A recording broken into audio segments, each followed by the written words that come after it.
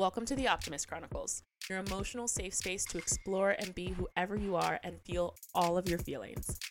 I'm your host, Anna Marie Green, clinical therapist, expert anxiety coach, intuitive healer, and soul-led optimist. Here to bring you all the topics and conversations to help you become more of yourself and see life in a more positive view.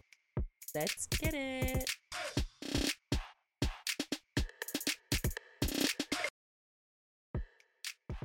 Hi guys. Before the episode begins, I wanted to hop on here and just let you know that my February calendar for anxiety readings is now open.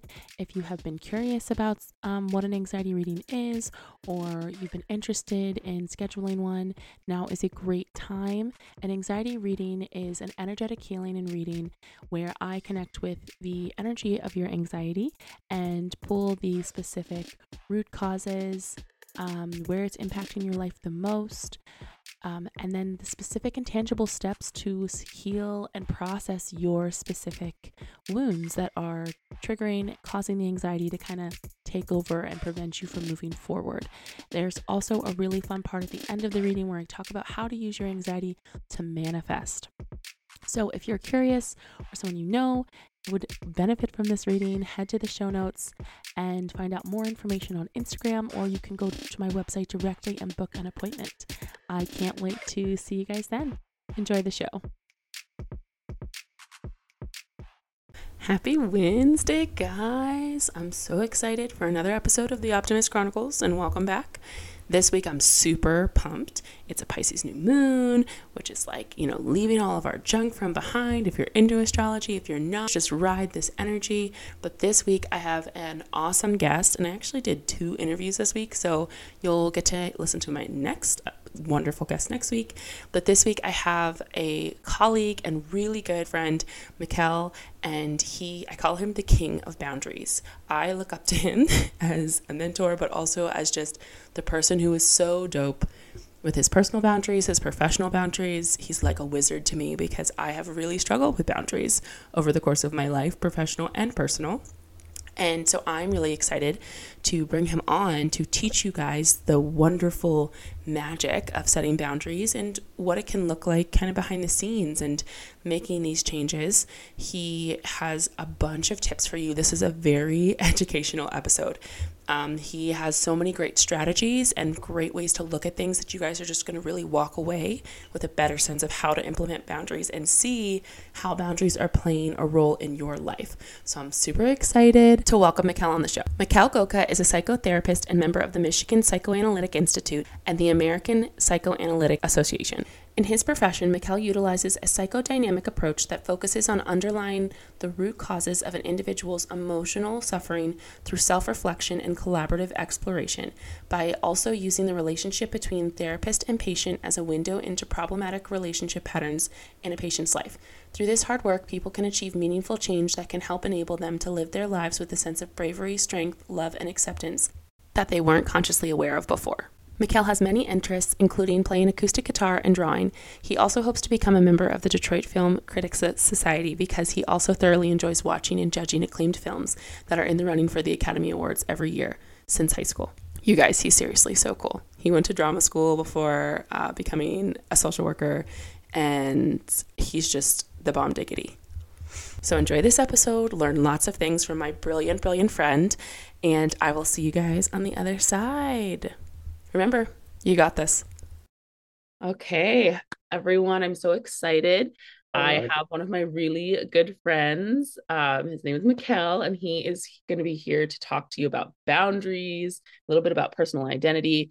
When we first interacted and met, I realized very quickly that he was the king of boundaries when it came to my therapeutic friends and colleagues. And I was like, this guy is so good at this. I hope to be able to have boundaries like that. So that is what we're going to be talking about today. Hello, Mikel. How are you? And one of the first questions I ask all of my guests is, what does it mean to be an optimist to you? And how do you connect to your inner optimist? Well, first of all, thank you so much for that. It's an honor to be here, and I'm really happy and excited to be doing this with you. And as far as an optimist for me, Winston Churchill once said this: a pessimist sees the difficulty in every opportunity, and an optimist sees the opportunity in every difficulty. That's a Which, great one. Yeah, that's yeah, awesome. I yeah. love that. I, Yeah, I live by that mantra because there's always a reason for every difficulty that we experience, and there's something to learn from it. yeah, And how can we grow to be better from that particular difficulty? And there's an opportunity for us to possibly address something that we may have been avoiding for most of our lives, or a mhm, fear that we might need to confront. yeah, Uh, because that can be imprisoning to a certain point. And does that hold us back? And is this really what we actually need? yeah, We may not want it, but we might need it. yeah. And there's something to see from the other side of it. Yeah, that's awesome. And that can be really hard for people to do, is just like when we're in those difficult moments where to try to see the other side of it. How do you find yourself, or how do you advise clients to find that other side? Mm-hmm. Well, optimism isn't about ignoring negative feelings. It's about being hopeful about the Mhm. future, even Okay. when the present is really negative or really difficult. Okay. Um, it's a challenge, Yeah, for sure. challenge because it requires to acknowledge your positive and negative emotions at once Hmm. and to allow them to exist simultaneously. Yeah. Um, and as hard as it may be to make the case for optimism during the time of crisis or difficulty or even panic, Hmm. um, that's when it happens to be the most useful and valuable for us. Okay. That's great. I always think about optimism as just like an ever going thing. So to think about it as like it's the most valuable when we are in those darker moments is really cool. Mm-hmm. Yeah, well, especially during a crisis. I mean, Yeah. we just have to be more attentive to our emotional state. And when we do that, we're able to move more quickly beyond our stress and beyond our discomfort and our pain. Yeah. And one of the keys to becoming more resilient is to practice compassion both towards ourselves as well as others. And Hmm. one of the keys to doing that is to interrupt recurring cycles of negative Yeah. talk, Yeah. self-talk. Oh my gosh. Yes. That's like one of the number one things that I feel like people are always coming to me. And I'm sure you see it too, but just like therapists in general, where they're just like, I have these spiraling thoughts where I don't think I'm great, or I'm down because of, a lot of times because of the limiting thoughts. Yeah. Well, a question to ask too in that kind of spiral is like, what kind of fear do you think that you have? Hmm. Wh- What is something negative about yourself that you fear is true? Yeah, yeah, absolutely. I tell One of the things I tell my clients as an anecdote, to understand that, is if somebody were to tell me, your hair is too blonde, as an Mm, insult, I would not I'd be like, what? Okay. But if someone were to say something that I actually believed about myself, that's what would upset me. So that's a mm, really mm, great thing mm, to share with people, because I don't think we recognize that. We think that just if someone says something, it's going to hurt our feelings. But realistically, the times that it sticks and it sits with us is when we already believe that. That if an insecurity was touched off on. Yes. Yeah. I mean, when we find ourselves cycling through those negative thoughts that Mhm. don't really go anywhere, it doesn't help us move. Yeah. It's important to take a step back and think and focus on our breath rather than our thoughts, and Mm. changing our physical environment to help create distance from that Yeah. negative mental space. Yeah. It's important to remember to not stay there, because then if you stay there and you stay there for too long, you can get stuck Yeah. and then potentially hopeless. Yeah. Uh, and it's also important to have a conversation, obviously, with someone that you trust to get a fresh perspective. And Yeah. um, it helps you from not being alone or isolated. Yeah. Yeah. Absolutely. So tell us, what has your journey been like to get here? Mm. And working as a therapist, you have all of this great knowledge and you're just like bursting at the seams telling us. And I'm so excited because you are somebody that I look up to in the professional field as well. So tell us a little bit about your journey, and also what helped you to create such great boundaries for yourself, but also help your clients to create such great boundaries. Mm. Well, thank you, by the way. I appreciate it. That means a lot hearing that from you, because I learned in so many ways. Thank Uh, you. I would say like my journey to get to where I'm at has been a comedy of errors in the sense of like recognizing my strengths and limitations, and where those limitations came from my own life. Yeah. And that also has to obviously do with being involved in my own therapeutic work and just learning that you're not going to know everything that you hope that you would once Yeah. you graduate from grad school. Yeah. Uh, there's there's kind of that oh shit moment that I think we all face in the first like few months or year of our Mhm. work doing Yeah. this. Yeah.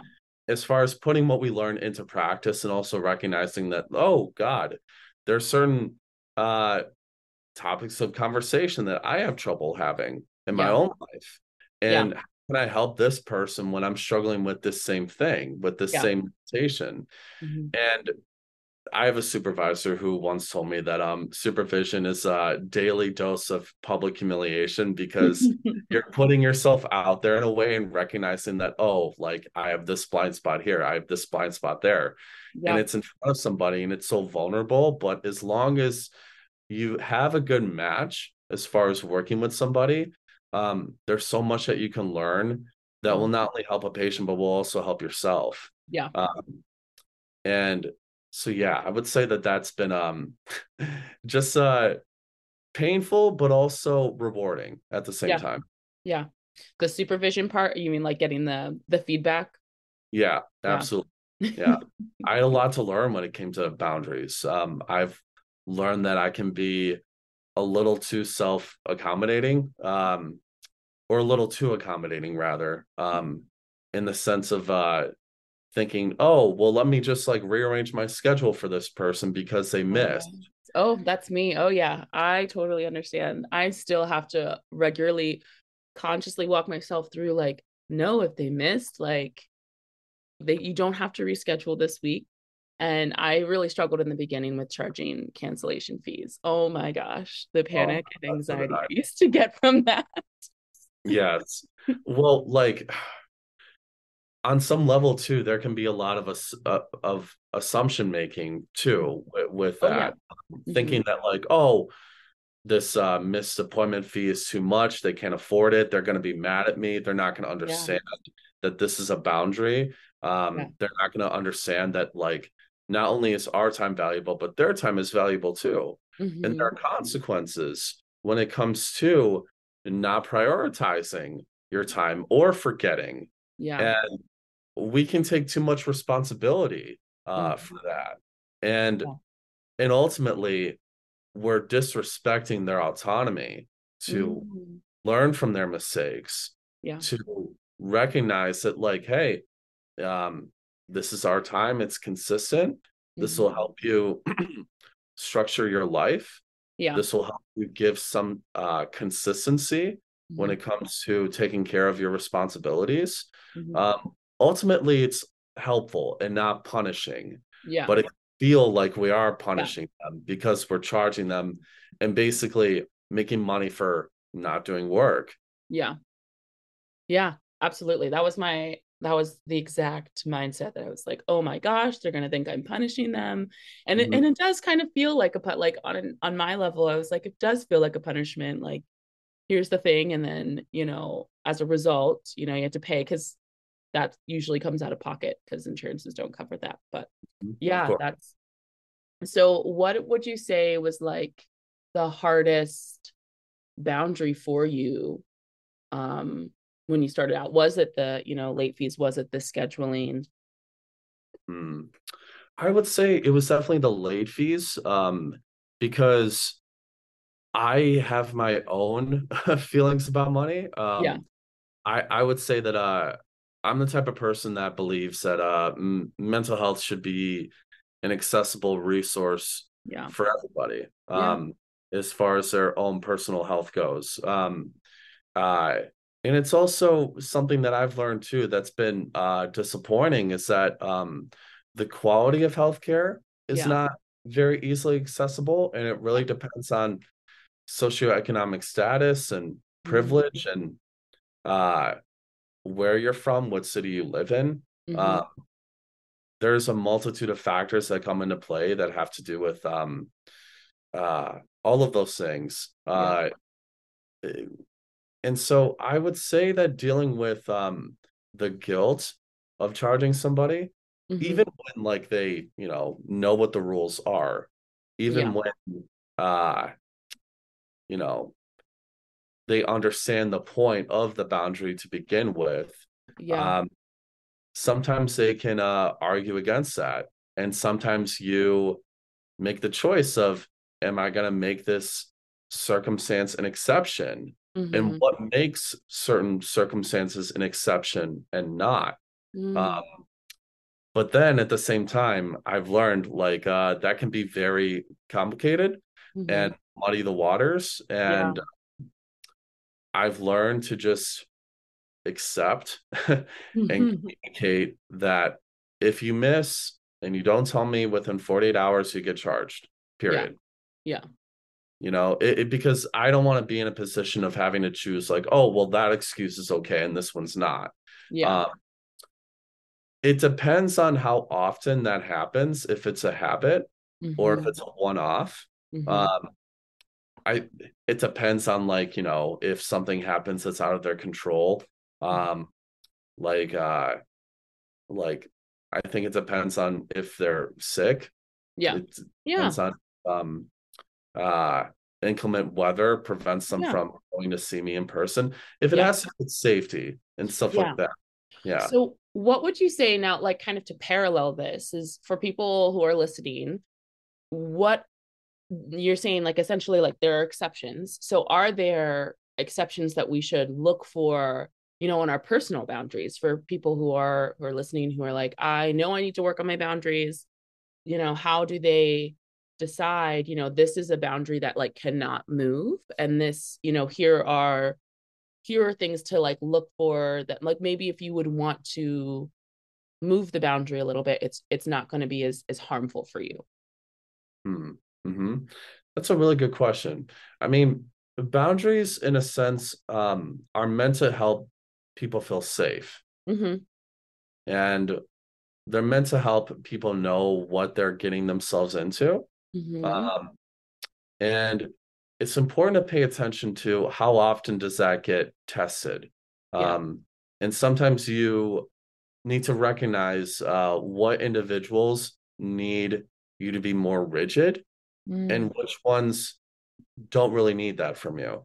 Okay. Um, it's important to know like does this person show up on time? Does this Mm-hmm. person come across as reliable? Does this person come across as genuine? Do they not have a habit of lying or being deceitful? Yeah. Um, because that can exhibit a pattern of feeling like they need to get away with certain things Mm-hmm. or create certain perceptions Mm-hmm. that can help them defend against something, whatever it may be.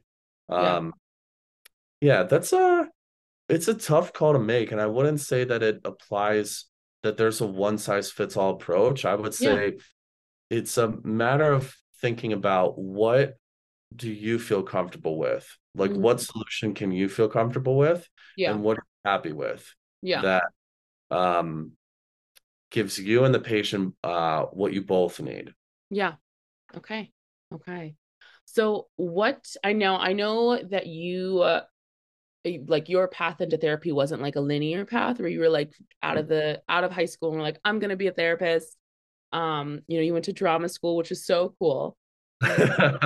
You tell us a little bit about some of the skills or the parallels that you brought over from drama school into clinical therapy, or some of the lessons that you learned that you feel like transferred over to your identity as a therapist. I laugh because I was in drama school by accident, I say. It happened out of just to make a long story short, I was in theater in high school, and I had a drama teacher approach me after I did a monologue, and she was like, you really need to do this. You need to really pursue this as a career. And I was like, yeah, okay, whatever. And she recommended me to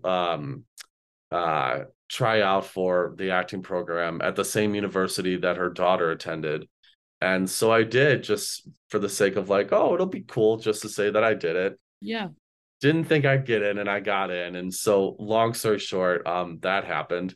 Uh, it was a fun year. I'm glad I did it. And I would say that there are many skills that I would say were transferable into being a therapist. Yeah.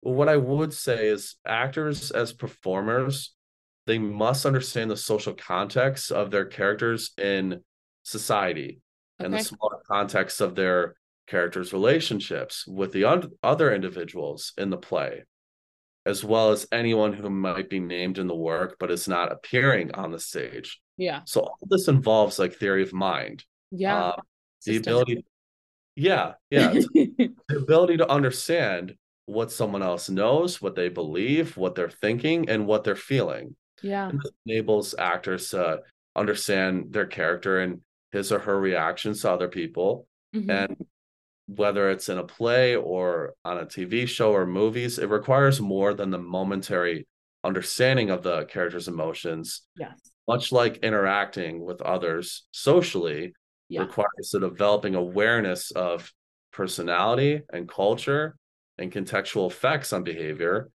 And Hmm. all of this may lead to developing a theory of mind and ultimately empathy. Yeah. You can't do this kind of work, this Yeah. therapeutic work, without empathy, Oh and you yeah, can't for do sure. act without empathy also. Um, and we also need to understand that not every human being is capable of having empathy, which is Yeah. another part of this work that we we will eventually run into. Yeah. But yeah, I would say that that's how that applies. That's awesome. So do you what advice do you have for people out there who are like, I am, in this one major and they realize that their job is going in a completely different direction, or that their interests are going into a different direction?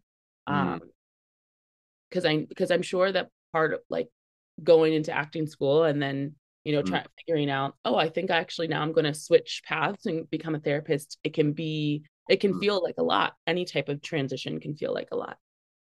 yeah. Speaking for me personally, I felt like going into drama school felt like an imposition. Like I kind of did it out of this sense of like um I felt seen, I felt recognized in that moment, and I really appreciated it for what it meant that Yeah. someone saw me being talented and Yeah. believed in me. Yeah. And that really means a lot, especially to an adolescent. Yeah. Uh, Absolutely.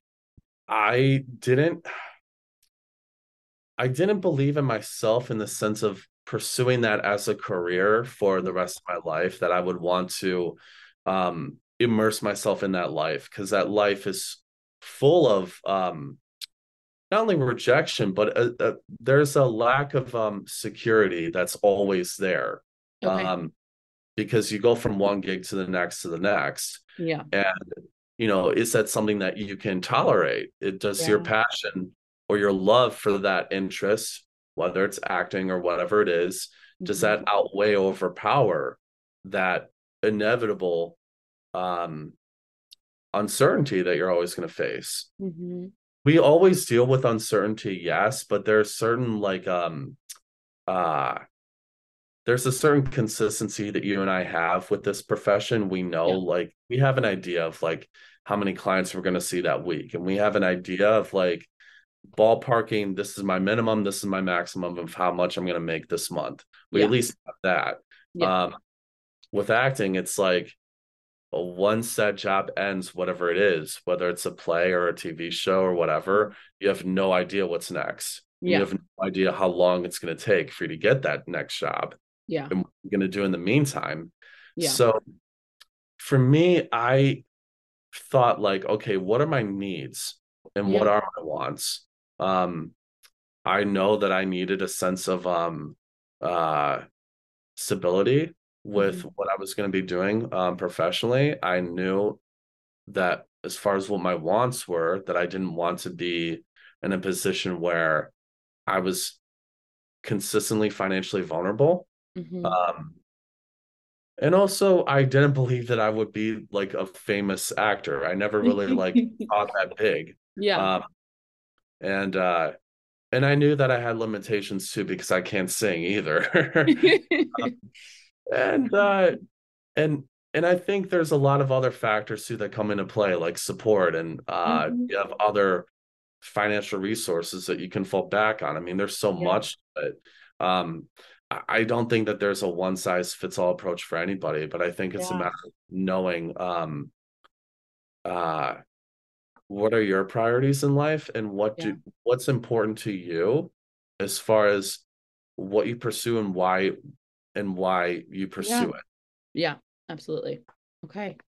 So with that, how when did you first start implementing boundaries? Like you talked about, like I knew what my needs were. And I always feel like finding out what your needs and your priorities are the first step that you need to do to find out what boundaries you need. And how did you notice, like, what were the effects of implementing boundaries, both like personally and professionally? Um, and how do you continue to maintain them? One of the things that clients will talk about with me is, oh yeah, I did, like they'll have a keep a boundary like 1 week, I'm sorry, or for 1 month, and then like the next they're like, no, I couldn't maintain it. Okay. So I wasn't consciously aware of what boundaries were until I was like 23. When I was like in my first like uh therapy treatment. Okay. And that was around the time when like it wasn't so conscious in our society when it comes to Okay. boundaries. It's a lot Yeah. more mainstream now these days as far as Yeah. the public conversation goes. Yeah. Um, Now, what I would say as far as what boundaries are, my definition of it, there are own personal rules of engagement. Mm, Um, okay. yeah, it's how we let others know what's okay with us and what's not okay with us, Yeah. and that includes our preferences, our limits, and Yeah. our deal breakers. Yeah. And this can go hand in hand personally and professionally. And by the way, I'm a work in progress, and Oh well, I mean, we all are. we We all all are. are. Yes, yes. That's important to emphasize that it's like progress is not linear, and we're going to notice that uh we may have a lot of ease in experiencing our boundaries being respected in one setting or Yeah. with one particular person, but not so much in another Yeah. case. And Oh it's yeah. about understanding too, well, what's the difference there? What's the distinction? Yeah. Um, Yeah. so it's a daily struggle for us all, but Yeah. it can get easier and easier the more that we engage in that kind of pursuit and Yeah. not allow to let fear inhibit us from really expressing like who we are. Yeah. Uh, yeah. Yeah. So, as kind of like, I guess, a case example, so to speak. So, say that Mhm. there's somebody, a listener out there who has not been taught boundaries growing up, like came from a very like lack of boundaries home. I will say, like, I am one of those people. I'm one of those adults. Mhm. And they're wanting to take the first steps in figuring out and implementing boundaries. What advice would you have for them? Okay. So it starts with understanding how this all came to be. Uh, Mm, I'm thinking about a case that I work with. He is very polite, mhm. very much the type of person that often tries to comfort himself by telling himself, no, I'm good. I don't have this want or this desire. I have plenty in my life. Yeah. Um, when in actuality, he has difficulty with admitting to himself that he actually does want more Yeah. and that he actually is quite distraught Yeah. about where he's at in life. Yeah. And it's a matter of exploring like what led to that and how that all came to be. What was it like growing up? Yeah. Um, that's usually like a question that I ask that kind of opens up the door for a patient to really allow themselves to share what it was like when they were growing up as a kid. Yeah. Uh, Something that I've learned that is applicable to this is this guy grew up with a brother that's had his own behavior issues that needed a lot of attention and a lot of care. Mm-hmm. Uh, and that led to my patient understanding that, oh, my parents are already frustrated and occupied, and I don't want to add to their frustration. So I'll be the good, quiet kid Mm-hmm. that doesn't really need anything because I'll be rewarded in that Yeah. sense. Like I will be rewarded with love. Yeah. Because if I were to ask for what I want or what I need, Mm-hmm. it can feel very scary because will that lead to a punishment? And Okay. will that punishment be a withdrawal of love? Mm. Yeah. Yeah. And that mindset can really have a heavy impact on like just your relationships all over the place. I know for myself, but also for my clients who have come Hmm. from a background where there are no boundaries. They Mm, really struggle with feeling secure in their relationships, like across the board. And it takes a long time. It can take a long time to sort through some of this stuff. absolutely. Yeah. And you can live a lifetime of Yeah. being that way and not thinking that in a sense you're getting in your own way. Yeah. Or, you know, if anything, this can apply to so many different areas in life. I mean, it can apply to getting a raise at a job that you feel like you deserve. It can apply to uh asking somebody out. It can Yeah. apply to certain friendships Yeah. you might Absolutely. feel like are possibly one-sided or not. Yeah. Um, it can apply to so many things where you can recognize that, oh, wow, I'm getting in my own way when it comes to really having what I want in my own Yeah. life. Yeah. So, and with that, because there's a lack of boundaries and you're getting in your own way, a lot of times it can be hard to tell, is this something that I want, or is this something that someone else told me to want? The external influence. Mhm. What would you say someone or like yourself, when you started implementing boundaries, how can you tell when something is authentic to you and not just like external influence from like from the lack of boundaries? Yeah, that's a really good question. I would pay attention to if you feel a sense of relief. Mm, Um, if you feel a sense of relief, if you feel comfortable, because adapting to society or what you think society yeah. wants is generally neurotic. I mean, Yeah.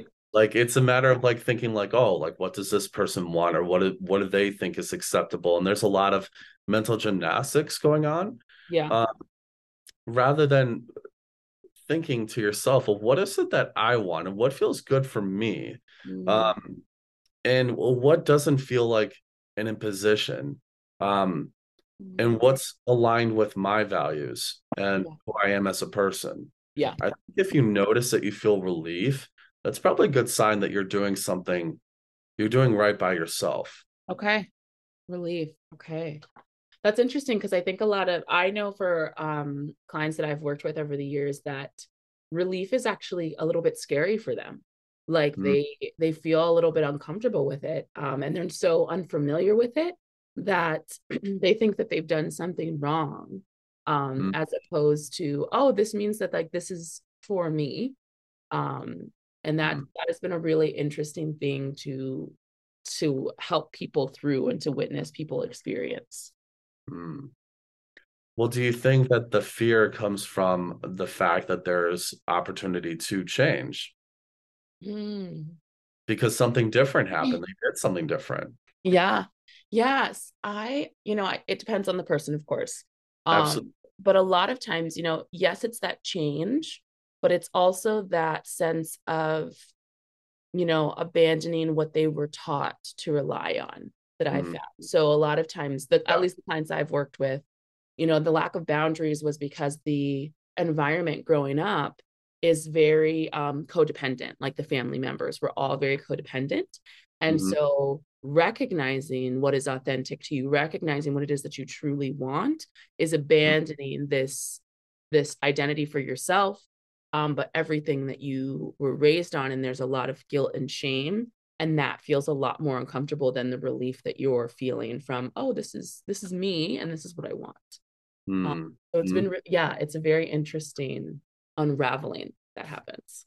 Okay, but that's so ironic that you're talking about abandoning and self-abandonment because um if you have a parent that has that disease to please, you Mm-hmm. start to think, oh, to be a good person, I should not make anybody mad, Yeah. or I shouldn't say no, Yeah. um, because that's me being generous. That's me being giving. And Yes. therefore, I'm a good person if I'm doing that. Yes. But that comes at a cost Mm-hmm. because so much of that time, when you spend so much of that time doing that, it then becomes self-abandoning. Yeah. Yes. Yes. Yes. Yes. That's one of the big things that I do work on with people is I'm like, a lot of times, especially when it comes to anxiety, anxiety comes up because we've been abandoning ourselves in some capacity because of a fear.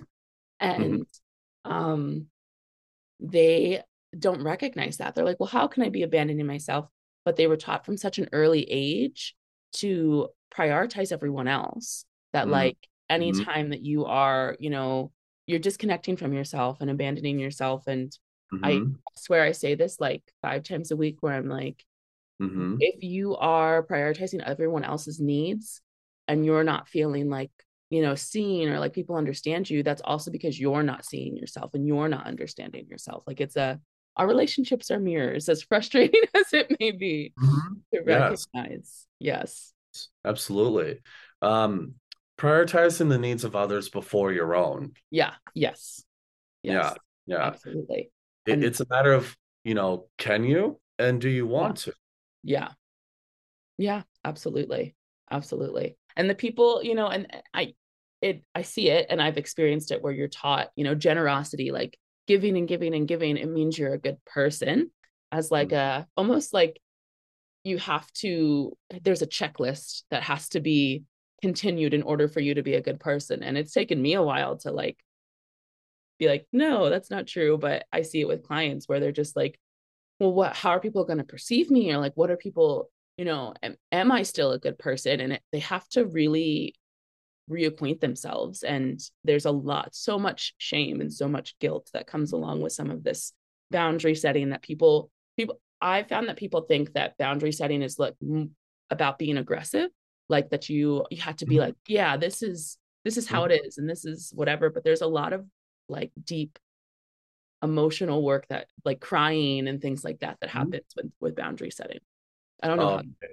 Okay. We so like dive further into this here, and I really appreciate bringing all this up. I mean, because this also has to do with like being conflict averse or not. Yeah, Uh, yeah, yeah, like, I mean, there's so much that goes into it. Because boundaries isn't all just like aggro and like kicking people to the curb and all that. It yes, can yeah, yeah, almost yeah, feel that way, and it can almost be because of that being kind of taught to us in a way by our mhm, parents. yeah, We may have a history of being guilt tripped before.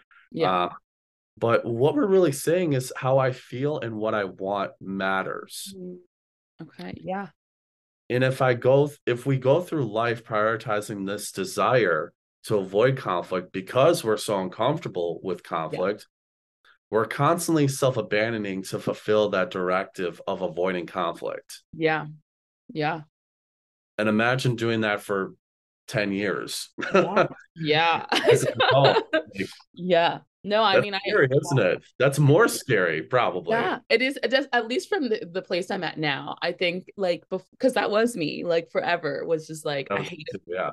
I was very conflict averse. I still have to give myself pep talks when it comes to conflict in certain areas of my life.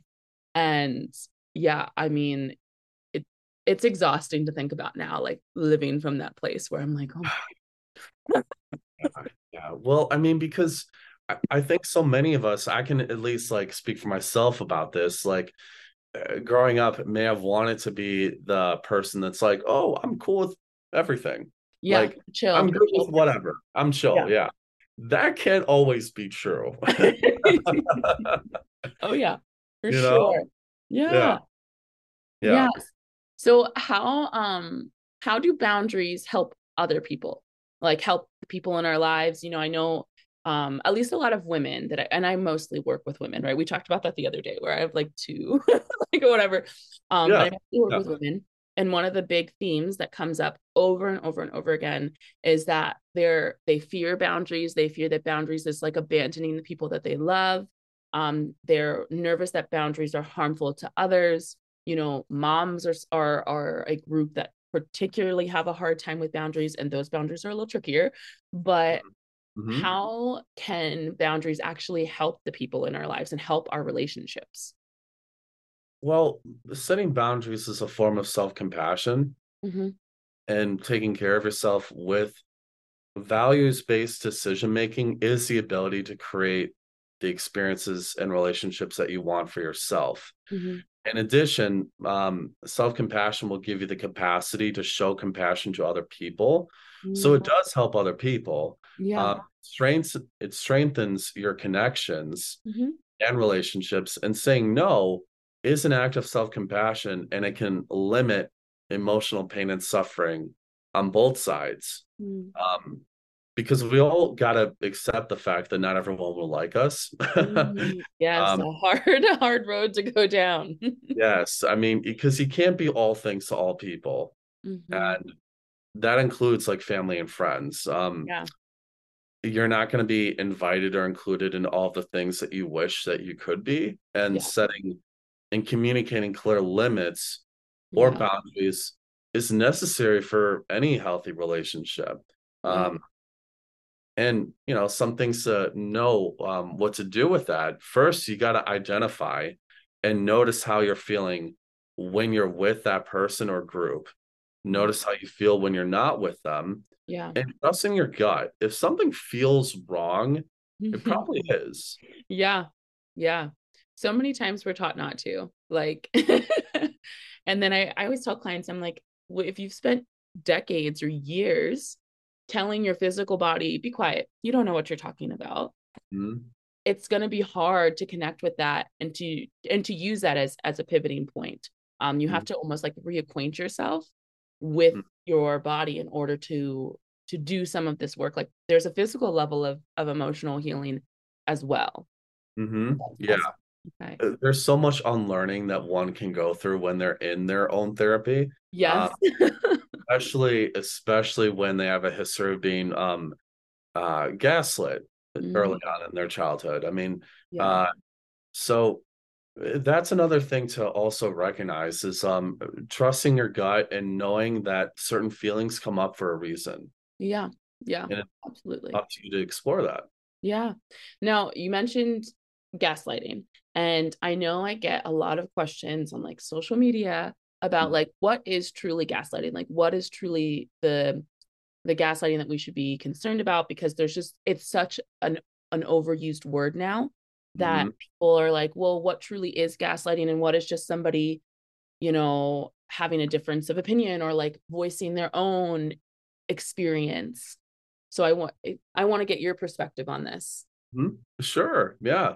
Gaslighting involves when someone invalidates your reality of Mm-hmm. what you've lived through or what your experience was.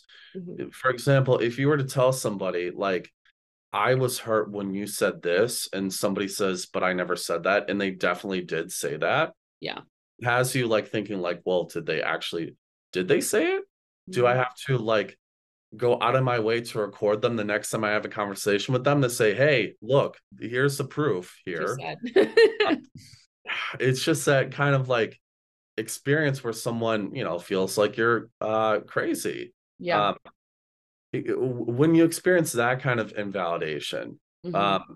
that is a very clear example of gaslighting. Okay. Uh, when you're with somebody that um, really goes out of their way to defend themselves from personal responsibility or accountability, Mm-hmm. um, or even just allow themselves to hear Mm-hmm. feedback that could be Yeah. criticism in a Yeah. constructive way. Yeah. Because sometimes uh, people have boundaries in order to keep certain relationships too. Yeah. And if you make that attempt to say, hey, I thought about our conversation. I didn't really appreciate when you said this, and here's why. Mm-hmm. And someone just invalidates you Yeah. with, saying like, oh, well, I never said that. And, Mm-hmm. you're overthinking it or whatever, just Yeah. minimizing or dismissing it. Yeah. that can really feel horrible for somebody that has trouble setting boundaries in the first place. Mm-hmm. They can feel not safe, they can feel humiliated, they can feel discouraged. Um, so when you know for a fact that somebody said something to you and they deny it, Yeah. that's gaslighting. Okay. Okay. I think it's good to have have these conversations with people because I think there's so much out there like on social media about like what Mm-hmm. things are, but without really defining it, just using these like personal examples that Mm-hmm. I think it's causing people to not be able to really articulate their experiences like with clarity. And so I think having these conversations where like here's an exact example and here's like, it's when somebody is invalidating your experience. And that's usually what I say. I'm like, whenever you are leaving a conversation where you expressed your point of view and somebody made you feel crazy or totally like invalidated it or was like, no, you're just wrong. Mm-hmm. And I was like, that is a form of gaslighting. I was like, Mm-hmm. nobody else can ever be inside of your body feeling what you feel or experiencing what you Mm-hmm. experience. It's not to say anybody is right or wrong, but like in the sense of like, if I say I saw the sky as blue and you're like, well, I saw the sky as green. It's not to say that either of us is right or wrong, but you shouldn't like if you were to say like, well, how can you tell the sky is blue and like here's the exact proof and here's the whatever, where you're making me feel like my opinion or my experience is wrong, is usually when I can help clients identify like, hey, this is what this is. Okay, let's Mm-hmm. talk about it. Let's break it down. Mm-hmm. And so I Mm-hmm. wanted to make sure we had that conversation too, because of all of the questions that I get online about it. So Mm-hmm. thank you for that. I really appreciate Yeah. Yeah, absolutely. I mean, it's such a mainstream topic of conversation these it. days. I mean, I have friends in my life that talk about The Bachelor, The Bachelorette, and like that's such a I mean, that widely entire discussed show is subject. like, I'm like, who hurt you people? Oh my God. Well, I mean, like it's so funny, but it's also so important that there isn't confusion about that because like there's so many people our age and younger that now go on those shows and listen and like really put shows like that on a pedestal when it comes to Yeah, what a healthy relationship looks like. yeah, And thinking about everything that we're talking about so far, conflict avoidance in mm, the mix of boundaries. yeah, And something that I can also say about the difficulty with boundaries in a therapeutic setting is mhm, also managing a patient's anger mm, and dealing with that and right, giving them the space for that because it can feel quite intimidating when you're a young novice therapist, yeah, especially when uh, you may have had not as many opportunities to practice with mhm, that.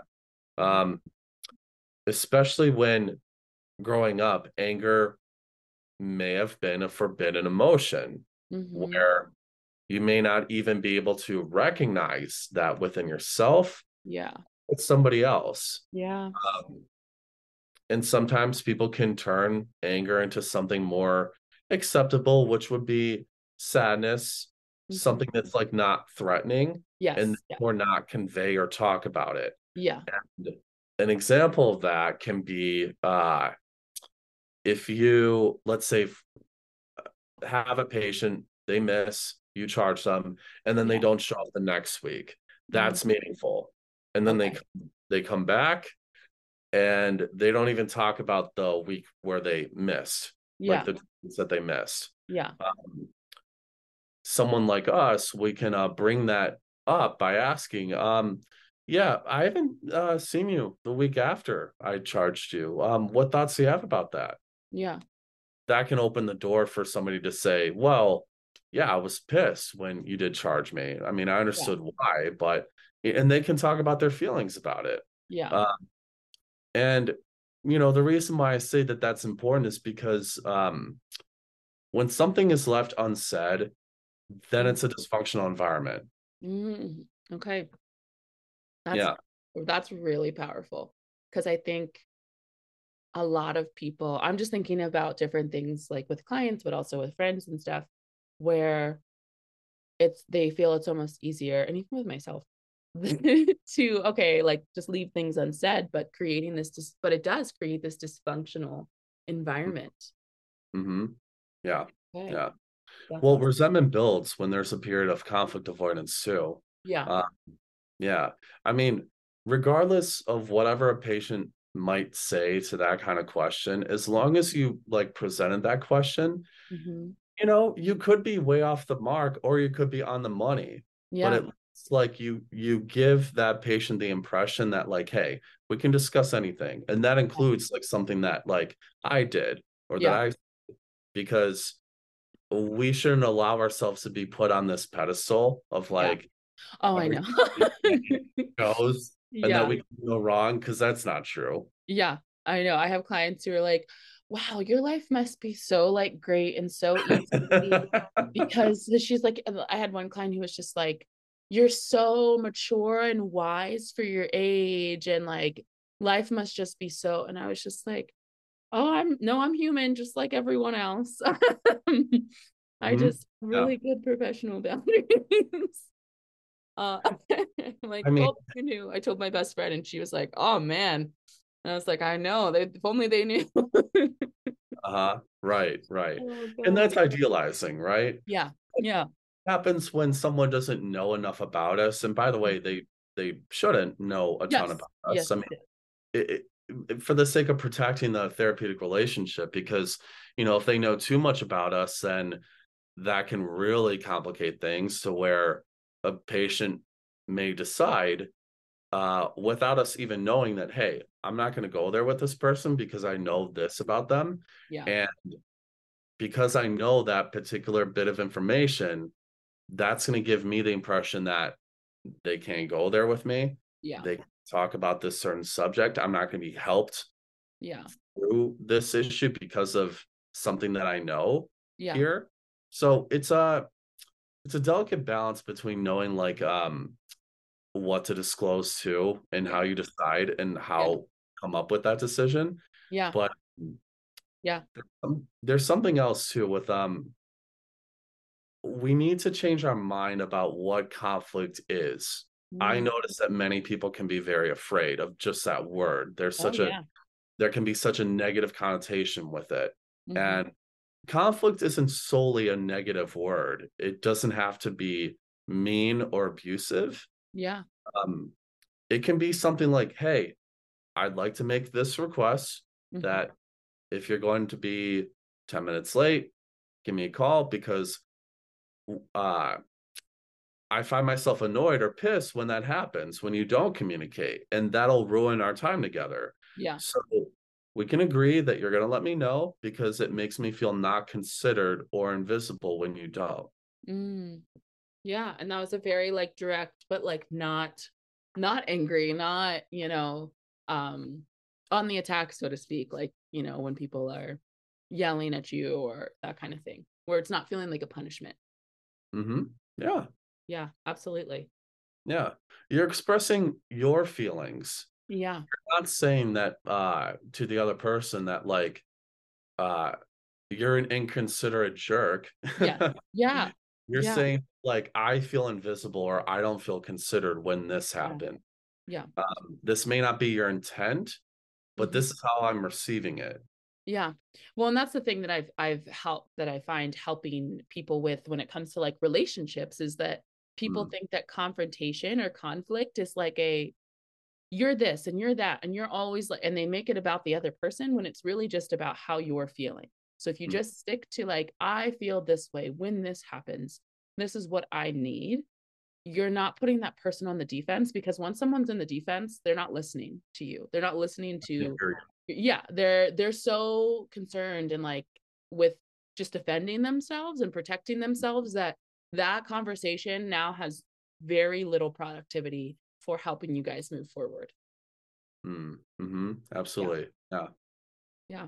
It's so funny that you brought up like the because I have clients a lot of times who, because I coach and but I also do therapy, that Hmm. ask like, what's the difference? Because they're like, isn't it the same thing? And I'm like, no, because with coaching, you do share more about your story and like you use that to help people in a more like in a coaching way as opposed to Yeah. therapy and like psychoanalytics, and all that kind of stuff. So it was Yeah. interesting that you brought that up because I was like, people ask me that all the time. Yes, yes. And I'm glad that you made that distinction too, because Yeah. that can get Yeah. lost. Yeah.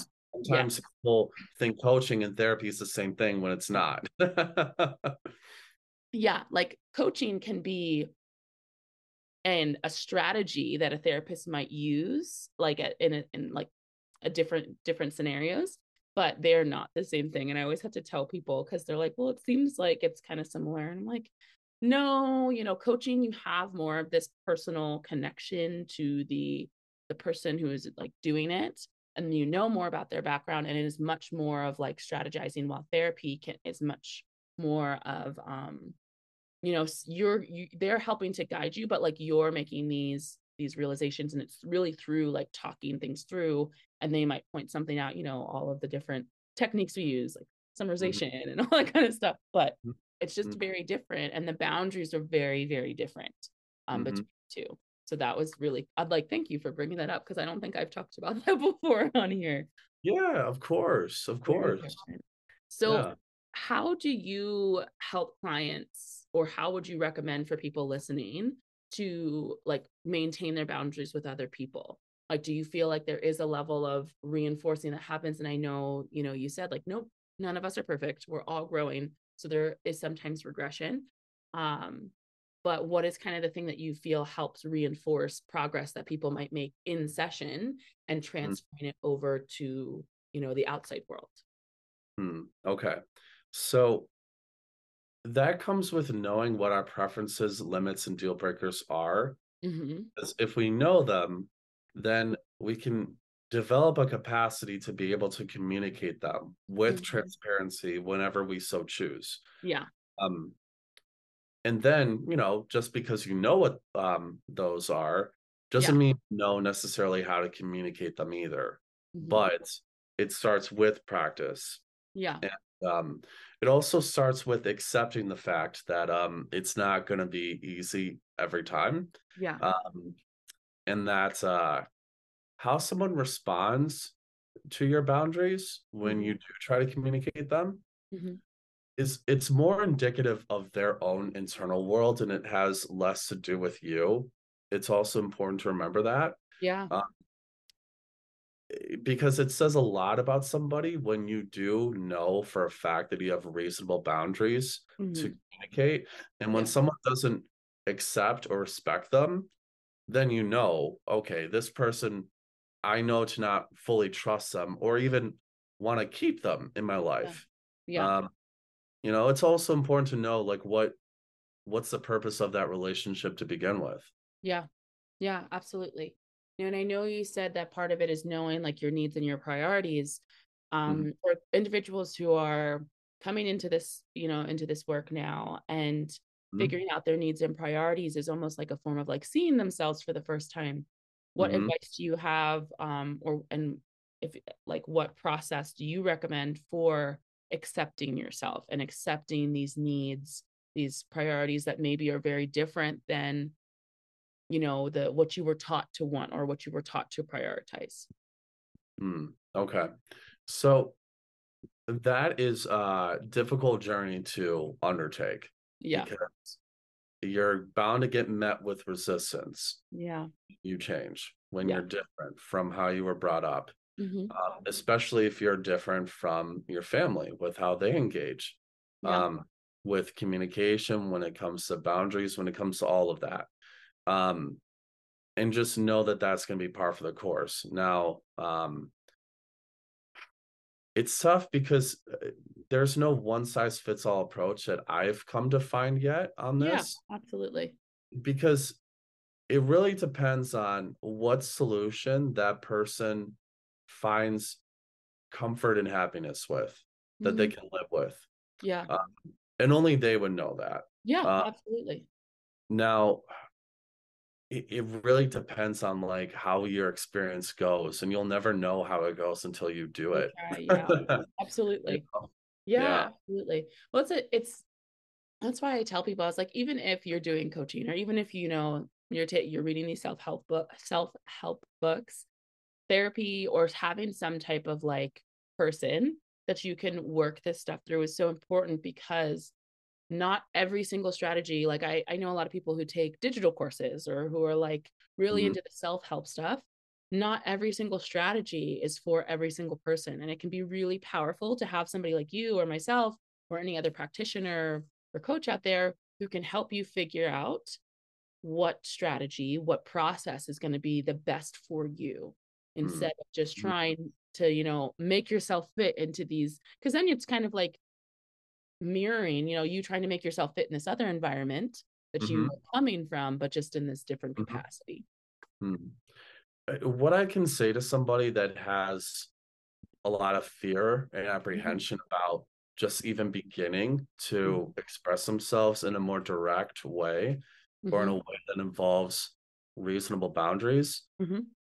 I would say that ultimately by not doing it, you're ultimately depriving yourself of Mm-hmm. information that you Yeah. can have on that person, that Yeah. environment, that relationship, whatever it may be. You're Mm-hmm. keeping yourself at a standstill by not engaging or not trying. Yeah. And, you know, no one ever said that growth, meaningful growth, comes without some pain. That is true. No That pain, is no true. gain. Yeah, exactly. I agree. And growth is supposed to be uncomfortable, like you're outside of your comfort zone. It's something new and the new can be a little bit scary. It requires some like physically preparing our bodies for that and then emotionally and mentally and all that kind of stuff. So Yeah. what would you say are, and in your experience, is there, when you said decide like here's a need, here's a priority, is there a difference between boundaries with family versus friends? Or even like setting boundaries with family versus friends from your experience or, what you've seen with clients? Now that's a very interesting question because immediately I think, well, is it any different when it comes to close relationships in your life? Uh, Mm, because like sometimes people can be closer with their friends than they are with their family. yeah, yeah, absolutely. I mean, and like sometimes people have it both ways where they're close with their family and with their friends. Mhm. Um, and in actuality, I'm thinking like, is it really any different? Mm, yeah. Yeah. Well, I was even wondering if, you were saying some people are closer to their friends than their family. Is that because they feel more comfortable having boundaries with their friends than with their family? Exactly, that too. Yeah. Yeah. Yeah. Yeah. Okay. That's a And really you good, know what? that's, yeah. Sorry. Keep going. Oh, sorry, go ahead.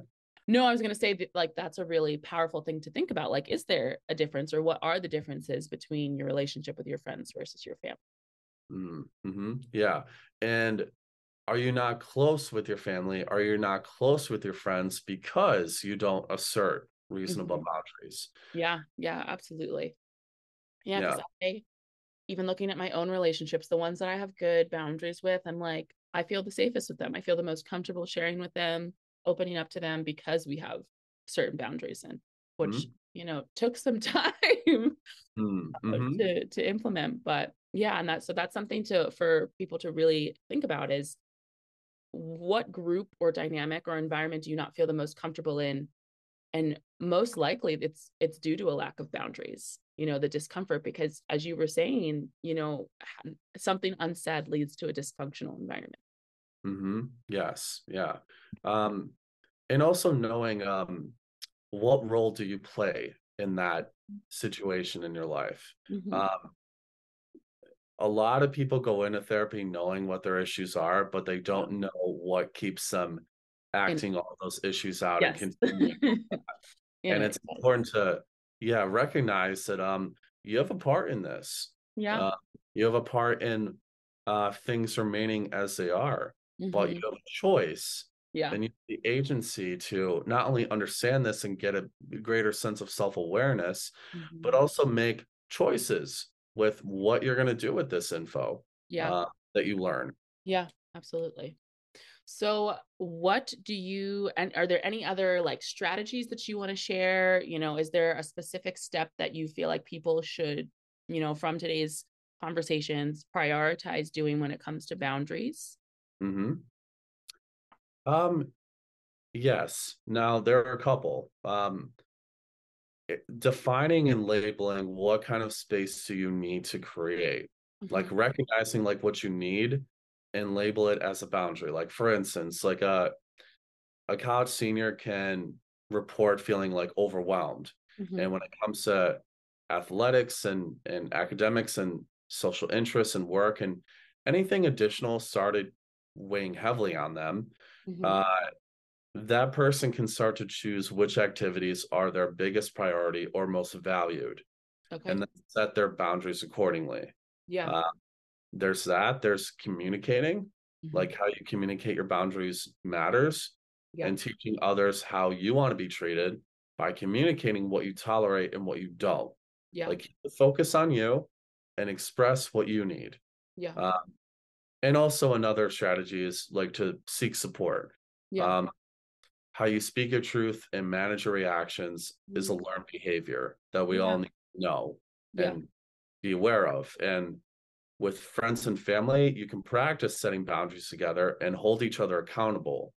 And if you're setting your boundaries alone, think of someone you know who models healthy boundaries and learn from their behavior, Yeah. uh, which ultimately can be you and I.